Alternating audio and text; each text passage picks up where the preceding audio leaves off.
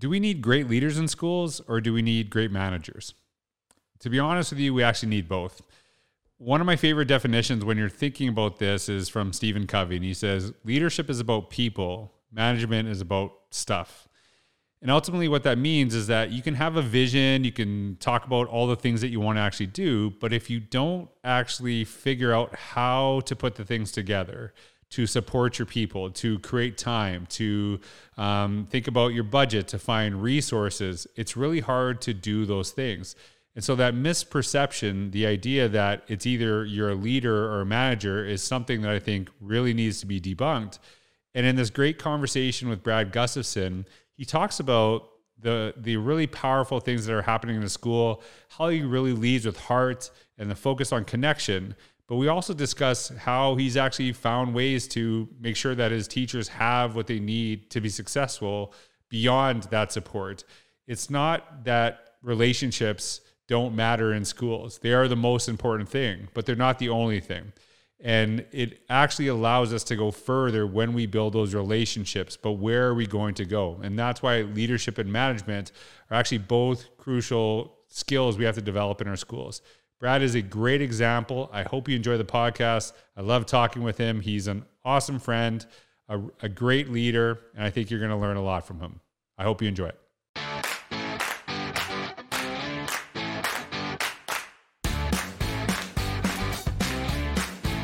Hey everyone, this is George Crows, another episode of the Innovators Mindset Podcast. I got my good friend Brad Gustafson, and we have had many conversations over the year. We actually first met through social media.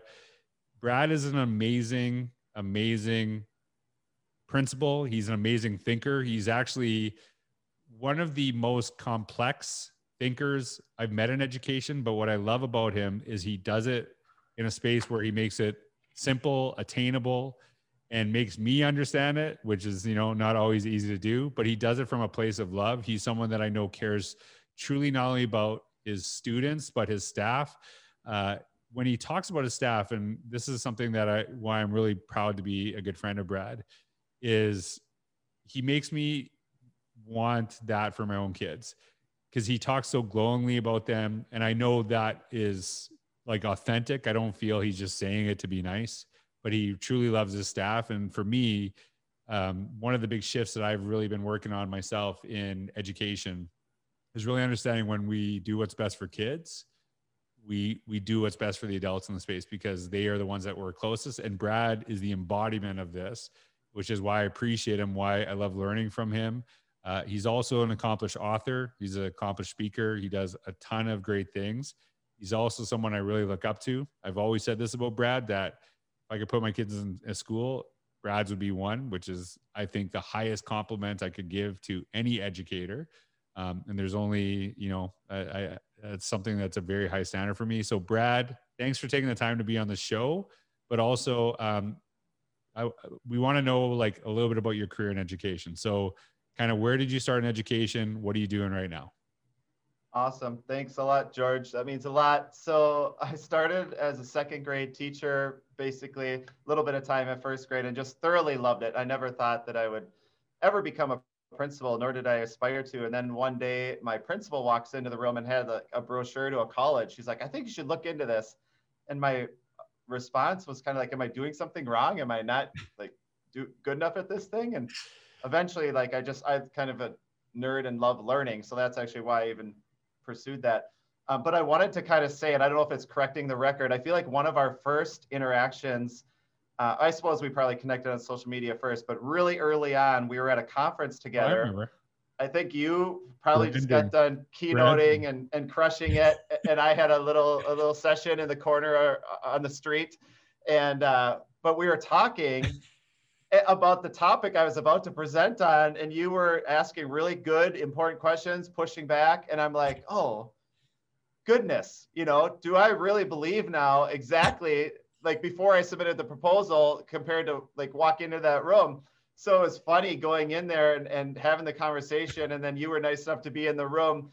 And I just had to, authentically share what I believe, but also be honest with like how my thinking was evolving on that. I think it was kind of along the lines of branding or marketing your school. It was on school branding. I remember that. So that was it. Like, so I knew you before. We did, but that was like, so that was what I remembered as a really, like, we sat and talked for a good amount of time before I went and presented. And I just loved, and you've consistently done this for years and years and years. Anytime we talk, like, and I don't know how well people know this or see this, but you ask like really insightful questions that push people's thinking, and you listen, and it's like, it's one of many traits, but I really, really value that, because not everybody does that. And it pushes me to think and justify and sometimes even evolve on the rare occasion when you're right.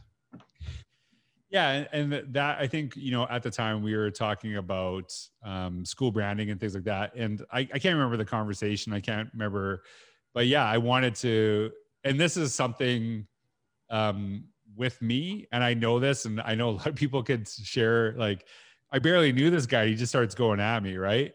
There is for me to do that, there is a certain level of comfort that I have knowing you to share that. And obviously a certain level of respect, because I wouldn't just do that to just, I know I shouldn't say that because I've done it before to people I don't know, but I'm really thoughtful because I want to get in those conversations, right? I think it's really good that we learn to challenge one another. But as you said, I didn't say like, oh, that's stupid and take off.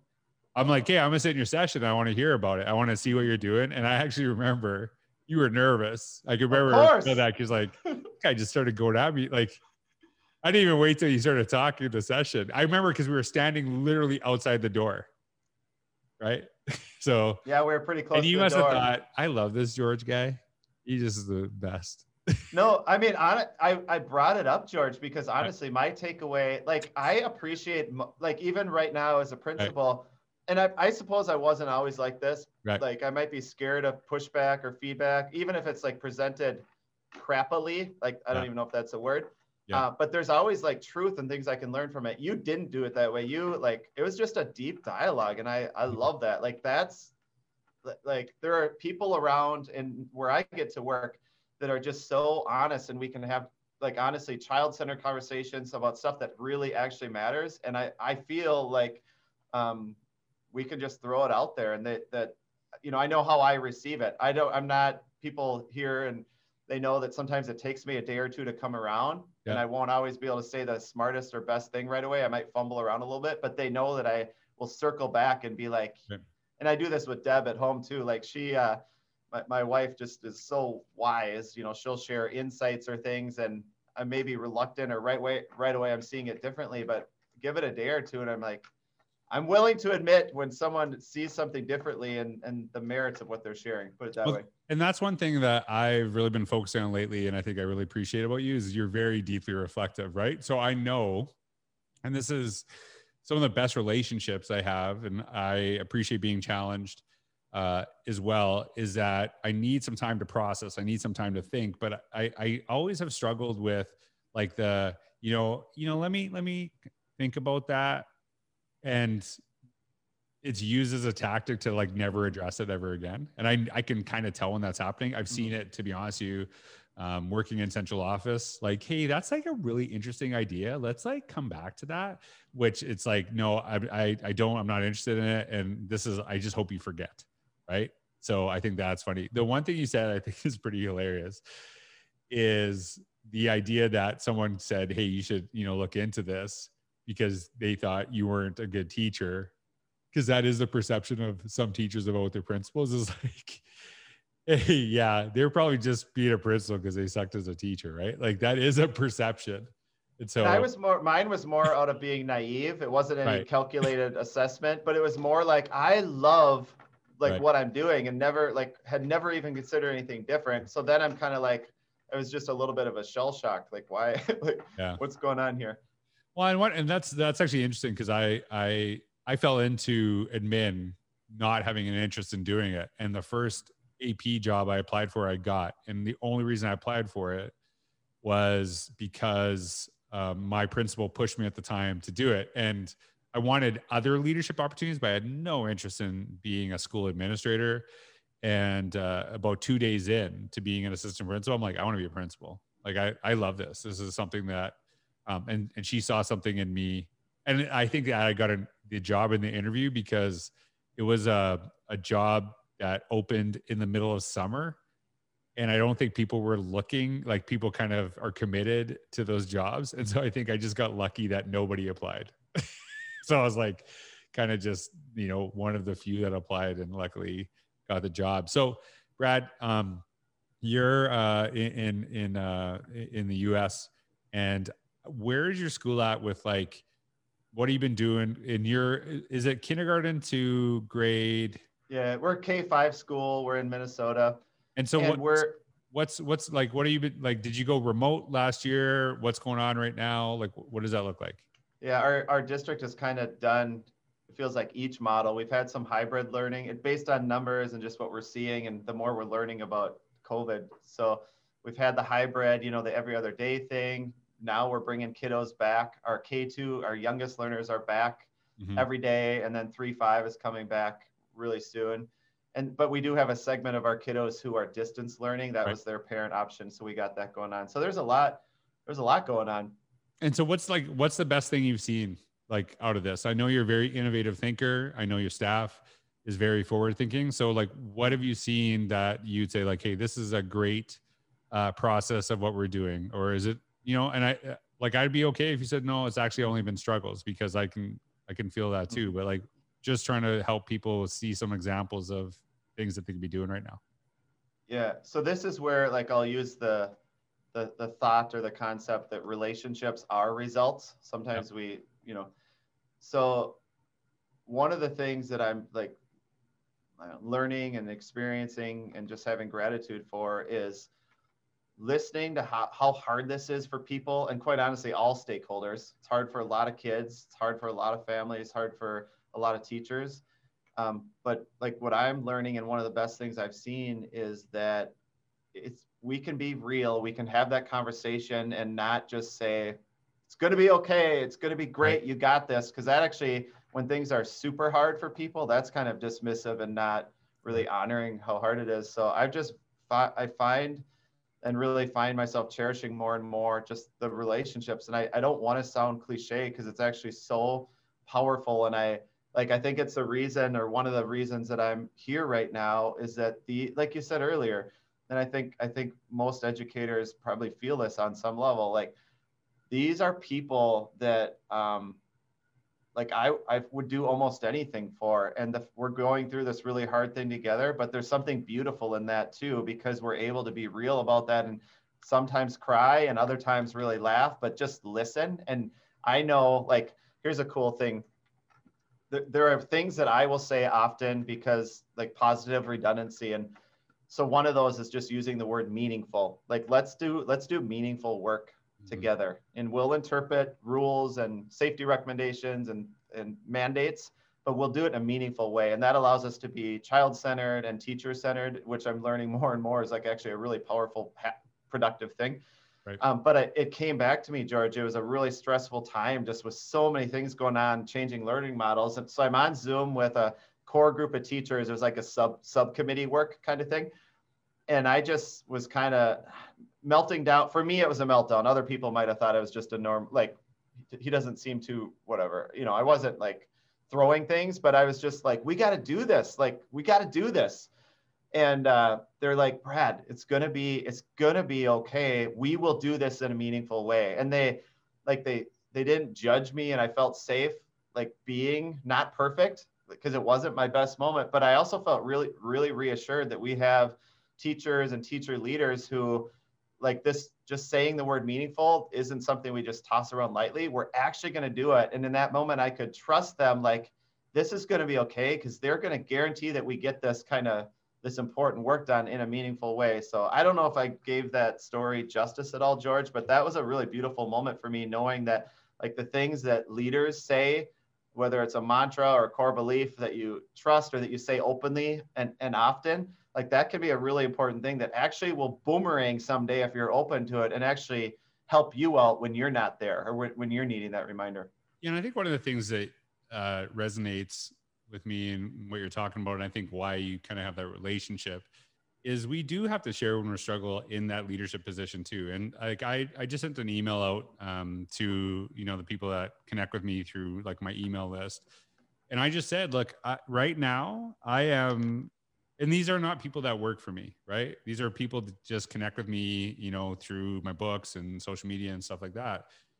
I said, right now I'm just over this. This is like too much. I feel like I'm just struggling, and there's no certain element that's coming on that's doing this. It's just, I'm frustrated. I'm struggling. And so if this email doesn't, you know, isn't meeting the need, you know, the expectations that you have from what I share with you, I kind of wanted just to be open and upfront about that. And the responses that I got to that was so, like, people reaching out to me and checking in, making sure I'm okay. But there was also like, I just needed to hear that. I needed to hear that I'm not alone in this too. And I've never been one to like put on a brave face, in the sense that like I want to do good things and I want to be positive, but I don't ever hide from my emotions, and don't pretend that I'm happy when I'm struggling. Right. And I think what I've become better at, and I know, you know, from what you're sharing too, is that it's important to share when we struggle. It's important to have those moments. And I think I feel sometimes when I was in a minute, and I don't know what your thoughts are on this, is when I'd say, hey, I totally screwed that up, that I got like a way better response than when I did things right. Right. Like it was like, oh, okay. So you're not, because it was almost like people just felt like, you know, I don't know if they just appreciated that I was willing to share failures. I don't know. Like, what are your thoughts on that? Yeah, I mean, so right. Like that's, like I do that freely and very sincerely because it does matter. Like if I impact someone in a way that I didn't want to or intend to, like that matters. But letting them know in a way that's meaningful to them is really important. So I do remember, I won't get into all the details, but like many years ago, I needed to talk to our whole staff and let them know, like I've missed some things and it's impacted you. And so I start the meeting, George, because this was a really big deal. Mm-hmm. And I didn't know what to do. Like, and I said out loud, just in a sincere way, like, I don't know if this is a sit down meeting. Like, do I stand? Do I sit? And or I think I even said, do I crawl under the table? Because they kind of knew, what we were going to be chatting about. But I just think authentically showing up, it sends like, I don't know, authentic ripples into the universe and people around you. And in some way, whether it's subconscious or just by modeling, it makes it safe for them emotionally, especially over time. You know, if they know that they can trust you, that someday that they could let you know when they're hurting and struggling or something's hard, which is critical because things are really hard. And there are actually real tangible things principals can do to help sometimes. So I've had, like, obviously, you know, we have people come into our office or call and who are crying or upset and needing help and not knowing what to do and spinning. And by me going through that process with our team or a smaller portion of the team, and actually, honestly, George, going through the shame that I felt after that, like I should have been more professional. I shouldn't have, you know, whatever. But going through that the next few days and them, like, things are good. We're good. I like it was almost like more of a connection.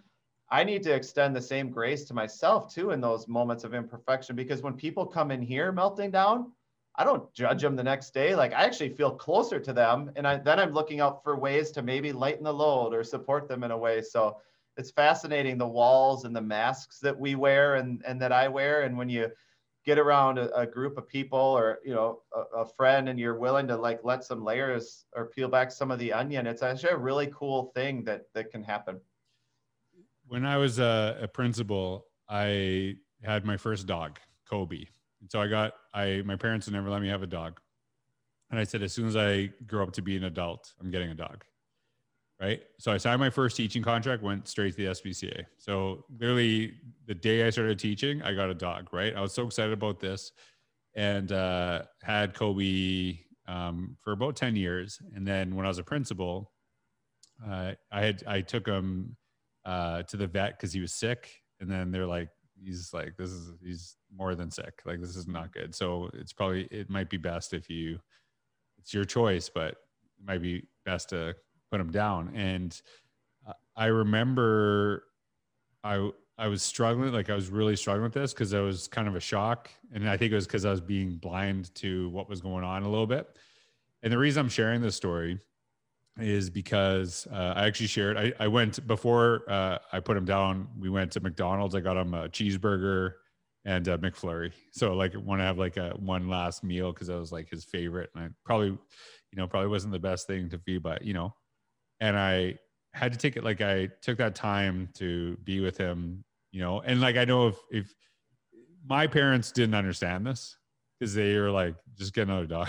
I was like, kind of heartless because they never had a dog, right? And I remember struggling with that and going to school and saying like, hey, I'm not okay right now. This is really tough. And I felt a closeness after, and I feel people saw me because I was very new at the time. Like this is very new to me being a principal. I felt that people saw me as a human being that was their principal, not a principal that just happened to be a human being. And it was like it was really a powerful moment for me. And I connected with staff who had dogs, and they, like if you've never had a dog, you're like, why are you so upset? But if you had, you probably understand. And I didn't have that, weirdly enough, with my own family, but I did with some of the teachers, and it brought a closeness. And I shared it openly with my students too, and they were very supportive. And I just remember that. And I think that's something that I appreciate when you share about how important that is and how we, like look to the people that we work with, because we spend so much time, is like people that we can depend on, but we have to be real. We have to share when we struggle and when we're having a hard time. But it's this weird juxtaposition because you want to appear competent and you want them to trust you professionally and to think highly of you. So it's this weird thing where, oh my gosh, I didn't get X, Y, or Z done, and now I probably don't look as good to that. It's, I get the push pull. I got to say a quick thing. So before kids, I was not a dog person, and maybe I'm still not. I don't really know. I'm getting there, but it's like we have a dog now, and she's totally a member of the family. And it just goes to show you'll do anything for we'll do anything for our kids, and that's why we got it. But this is obviously a coincidence, and I don't even know if. Oh, can you see this, George? Do you have dog custom? That's my dog. Can you see her? Hold on. There it is. That's Willow. She's a golden doodle. Oh, nice. My dog. That's Odom. That's awesome. Wow. I was with a like a dog podcast. I gotta say one more thing. It's about kids. I was with a kindergartner in the office today, and we're just connecting and talking. And I forget how it came up. She brought up her dog or something, and I'm like, "You want to see a picture of my dog?" She's like, "Yeah." And then I reached down for my socks. She's like, "What's going on here?" And I show her, and she just loved it. And then she goes, "Do you have any kids?" And then she's looking at my socks still, like, I just have pictures of everyone on my socks. I'm like, so I got her a picture out of my office, actually from the wall. She's like, "Oh, okay." That's amazing. Hey, so I wanted to talk to you about this one thing, and I actually wrote about this. I think I wrote about this in Innovators Mindset, and it really stuck out to me. You and I were on a panel, and one of the things that, I don't know if you remember this. I don't know if you know what I'm about to bring up. And I asked, someone said, because you were talking about all the amazing things that you were doing in school, and obviously there's a lot of tech related things that cost money, right? And someone said, how did you get that money? I don't know if you, and I'm paraphrasing what I remember saying. And you're like, well, what I did is I created an innovation budget, and then I just moved money there and then had it. Do you remember that conversation at all? Yeah, I mean, vaguely. I just partly probably because it's what we do, but yeah. Right. And so the one of the misperceptions, and I think this is something that I think is important to address, is that what you saw, this is something I despise, and I hate when people say this, is like, we don't need managers, we need leaders. I'm like, well, you need both, actually, because the idea behind that is that you can talk about vision all you want, you can talk about all these amazing things, but if you actually don't put the tools in place to make those things happen, which is management, right? And the Covey line is basically, leadership is about people, management is about stuff, but you have to take care of both, right? And so just kind of think, I don't know if you remember that, but can you kind of walk people through that? Is that true? You allocated, it's not like you got money from a separate place. You just said, hey, we got to figure out what's what we value, and then, align our budget with that. Yeah, and I don't know what panel we were on. It might have been the Michigan one, but anyway, I was it? Okay, so I was recently looking at like cleaning out my Google Drive, and I saw either video or a photo from that. And man, George, we looked like babies in that picture. We've grown up a little bit from then. I grew my hair out since then.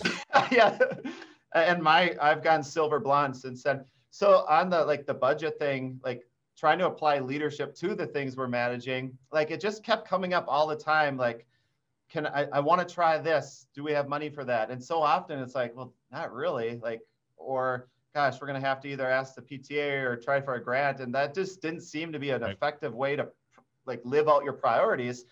So one year we created a small line item and just shifted funds around. So obviously we reprioritized the budget, but it gave us a modest line item for innovation. And the mindset change that allowed us to do. So then as teachers are coming up to me, the answer it was a completely different conversation. Like, oh, we could tap into this, or, oh, with either like part of the building allocation or your grade level or department allocation, pairing that, if it's a priority for us and for you, pairing that with our innovation budget, we might be able to do X, Y, or Z. And it just opened up so many different things. And it actually grew.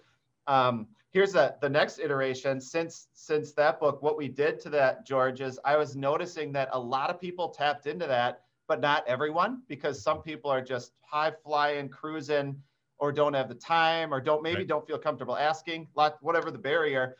So then we started this, like, it's called a grant, but it tapped into that budget, like 1-sentence grant. Give me a sentence with what you want to do for kids. And, obviously it'll connect to like what our vision and who we are, but we will like mobilize it and we will try to fund it and work with you. So that was a way to like break down the walls to the budget, because a lot of school budgets are kind of mysterious, I think, to teachers. They're not super transparent, and they're just something that's there. But the response to that, like the first year we had several requests. The year after, it was just like people asking for really incredible, impactful stuff. And if I'm being like super reflective on it, a lot of what they asked for might have been stuff that I might have tried to hope to talk people into or say, hey, we should pay attention to it. But they know, like they just sometimes just need the support and the access. So that's the story behind the story. So for people listening, and I'm putting you on the spot here, give me an example of like what a 1-sentence proposal was. Like, what would that look like? Oh, sure. I mean, it could range from you gotta say a sentence. What is it? Oh, yeah. Someone. This is why I'm asking this. Somebody listening to this and they're like, I want to do that in my school. Yeah. I need There's no.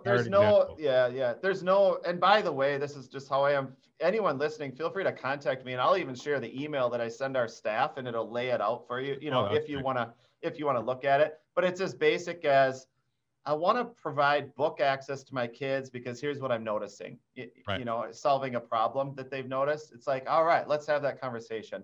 And it's so in using that example, like this wasn't just drones or robotics or coding software, although some of that stuff was a part of it, but it was also, literacy and flexible furniture and, the list goes on and on.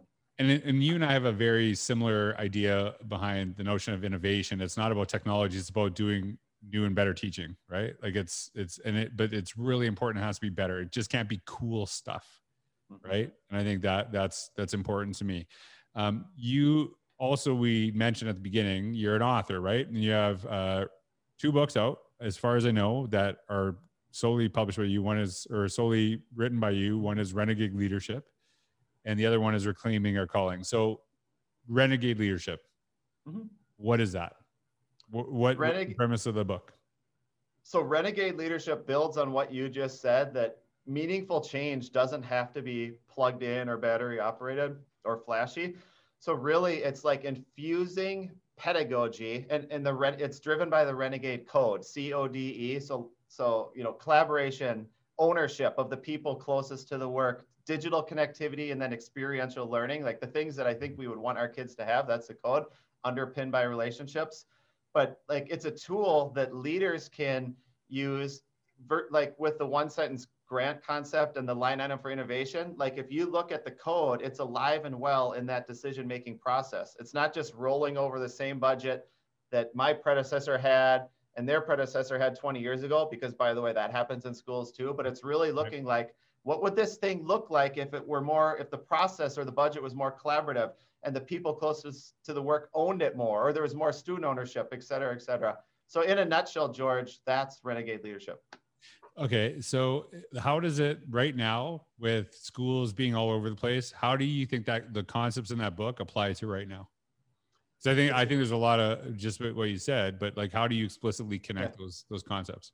It's fascinating because even during the pandemic and even when I was like quarantined at home, I actually found myself going back to the book. And that sounds probably really weird, but it's so alive and well and important in the reminders that I needed. So surprisingly, even though it doesn't mention COVID-19 or the pandemic, obviously, because it was written before, like thankfully for right now, that book has a shelf life that's alive and well. And that's the beauty of like a concept, like having kiddos own their work and their thinking, having teachers be able to own like a lot of the decisions and input processes in a school. Like that's such an important concept that I think will be really important tomorrow and a year from now and 2 years from now too. So we just gave examples of what it looked like and how to do it if other people are interested in doing it. And by the way, you wrote the foreword for that. So thank you for that. Yeah, my pleasure, man. So reclaiming our calling.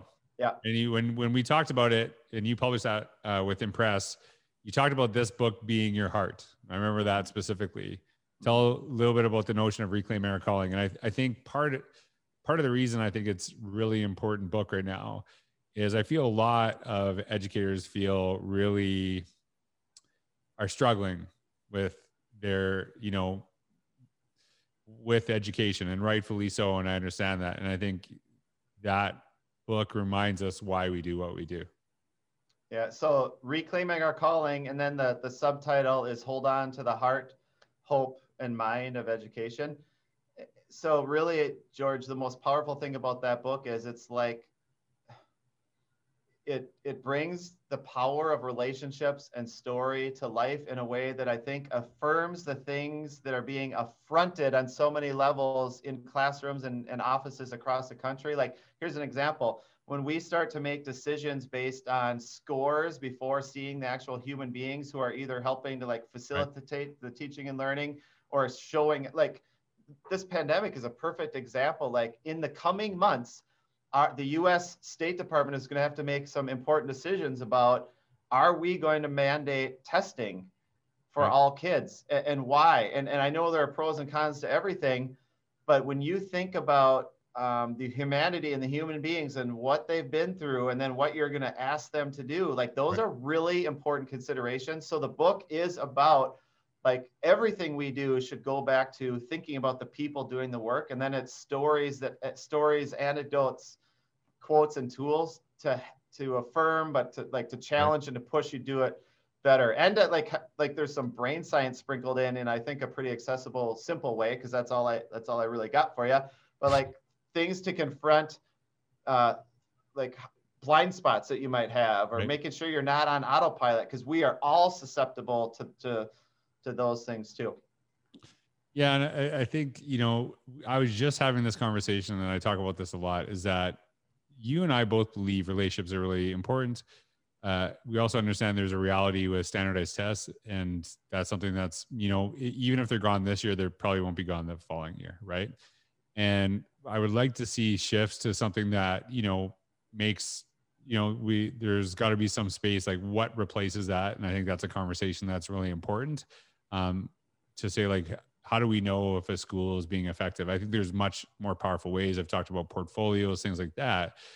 But I truly believe, if you, as you're talking about, and I've shared, is that if you focus on those relationships, usually the tests are fine, but we sometimes, and I think this is a part of leadership, is that we so focus, and I shouldn't say leadership as much as I'd say administrators, because it's not always the same term, right? Is that if you focus so much on the tests, even in a year that they're, maybe we don't have the obstacles that we're facing this year, we're losing a lot of people because of this, because it's not why we got an education, right? Because I feel it's becoming just a thing of ranking and sorting, and not only can be demoralizing to teachers, but to kids too, right? Like that's Yeah, and there's another aspect of that. Like, for example, if teachers for whatever reason don't feel physically or mentally safe to come into a school, but we're giving more emphasis on a test and procedures to safeguard like the validity of the results and stuff, like that's a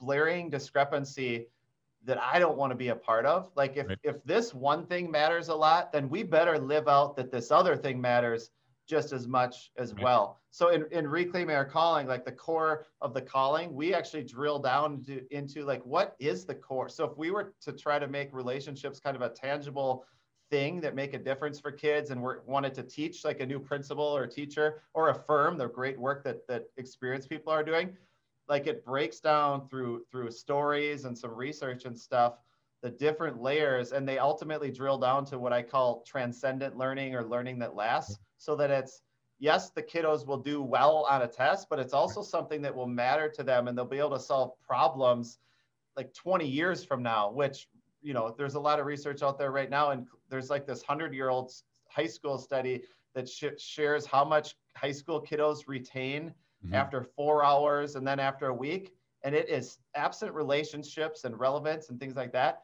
it's embarrassingly low. So reclaiming our calling confronts that reality, and it kind of affirms and brings to life, like, so what are we currently doing about it? What are educators across the country and world doing about it? And who do we want to be, and how are we going to get there, with lots of stories and practical, like a pathway for it.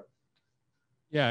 And for me, if you focus on developing kids as powerful learners, they will do fine on the test. But if you focus on kids doing well on tests, it doesn't mean they'll be powerful learners, right? And I think that we have to have that understanding, is like, really, we've been talking about this whole notion of like lifelong learning. We have to understand this is not a new concept to education. This is something that when I was a kid, they talked about in school.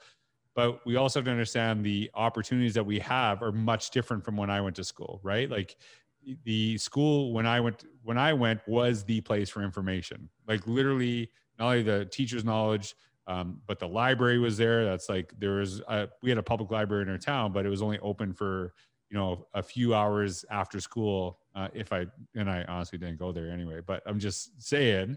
But now we have access to different things. So what does it mean to be a lifelong learner in this time where we have so much information, and how do we get things to stick out? Hey, George, I got to say one other thing about that. So last night we had our Get Ready for K event, which is basically preschoolers, incoming kindergartners.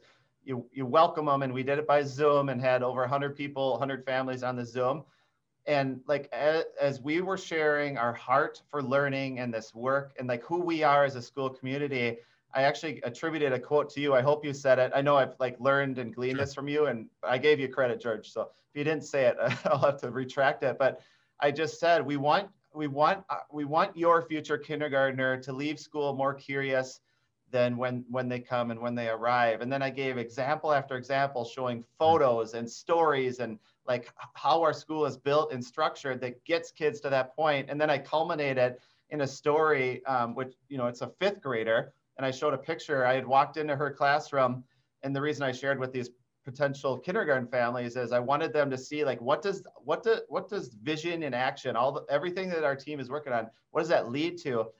So I walk into this fifth grade classroom, and there's this kind of mess on the floor, some magnets and popsicle sticks. And I asked the girl, I'm like, oh, you know, what's that? Other than a mess. And she looks up at me and she says, well, I'm building a highway that the vehicle doesn't use power. It uses magnetism. She said it so much better than I'm saying it now. And then I looked again at it. Sure enough, she had constructed a magnetic hovercraft and built a highway for it. So I took a picture of it and I shared the families. Like, that doesn't just happen or start in fifth grade. It happens when a community champions curiosity, just like you said, you know, a little bit ago, much better than I ever could.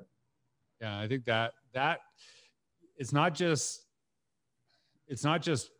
pushing our kids' potential, but it's creating the space where they feel safe enough to take risks in their learning, to try different things. And you have to do that. Like, you can't just do that and say like, oh, let's do that for kids. You have to do that for your educators too, which is why I know you talk so highly of them. So And the resources to support that potential. And when I say resources, I'm not just talking money. I'm like talking like time. The people who show up and like even how they think about learning, like that's a huge resource and asset. Maybe even more important than this sometimes. Okay, so on a personal note, are you a Vikings fan? Yes.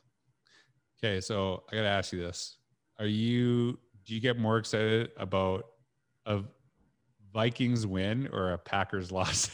Oh, for sure, a Vikings win. Are you sure? Because like Joe Sanfilippo talks about Green Bay Packers, and I'll tell you, watching the Packers lose because Joe Sanfilippo talks so much smack. I know. Last weekend, it was kind of. I know. I'm going to admit something that most Vikings fans might not admit, but I also appreciate like excellence in franchises and football teams and players. The Packers organization over the years is like, it epitomizes excellence to me. So therefore, when the Vikings are out in January, which they usually are out in January, I might be like cheering for green and gold. So yeah, and that's like I love Aaron Rodgers. I'm a Bears fan. I think it was just more to make fun of Joe Sanfilippo. Yeah. Oh, I mean that's a fun thing. Okay, so what's look? Is that your sport? Is football like the main thing you're interested in? Yeah, well, I have so many like that I love. That's my favorite professional sport. Here's a new thing that our school's done for the last couple of years. Is this on your socks? No. Pickleball. Have you heard of this, George? Hey, it is the absolute best. So we get together, we have a net in school. Sometimes we go to local parks, and like teachers of all ages, men, women, all athletic abilities, like people who pull muscles just breathing like myself. And it is so fun. So George, I'm telling you, you have got to try it. And if you're ever in Minnesota, we should play. Mark my words, write it down. You got pickleball. Why is it called pickleball? I believe like 50 years ago or so, there was a guy at a campground who wanted to invent a sport, and something about his dog brought him a ball. Like it's something like that, something crazy like that. It doesn't have anything to do with pickles. All right. Okay, everybody. Pickleball. No. See, clearly I'm sure it's awesome. I'm sure it's awesome. I'm sure it's awesome. Anyways, Brad, hey, I know I took a lot of time this afternoon. We had a great conversation. It was nice to catch up with you. And if you want, you're going to see links to Brad's books in the description below. Also, where to connect with him through social media.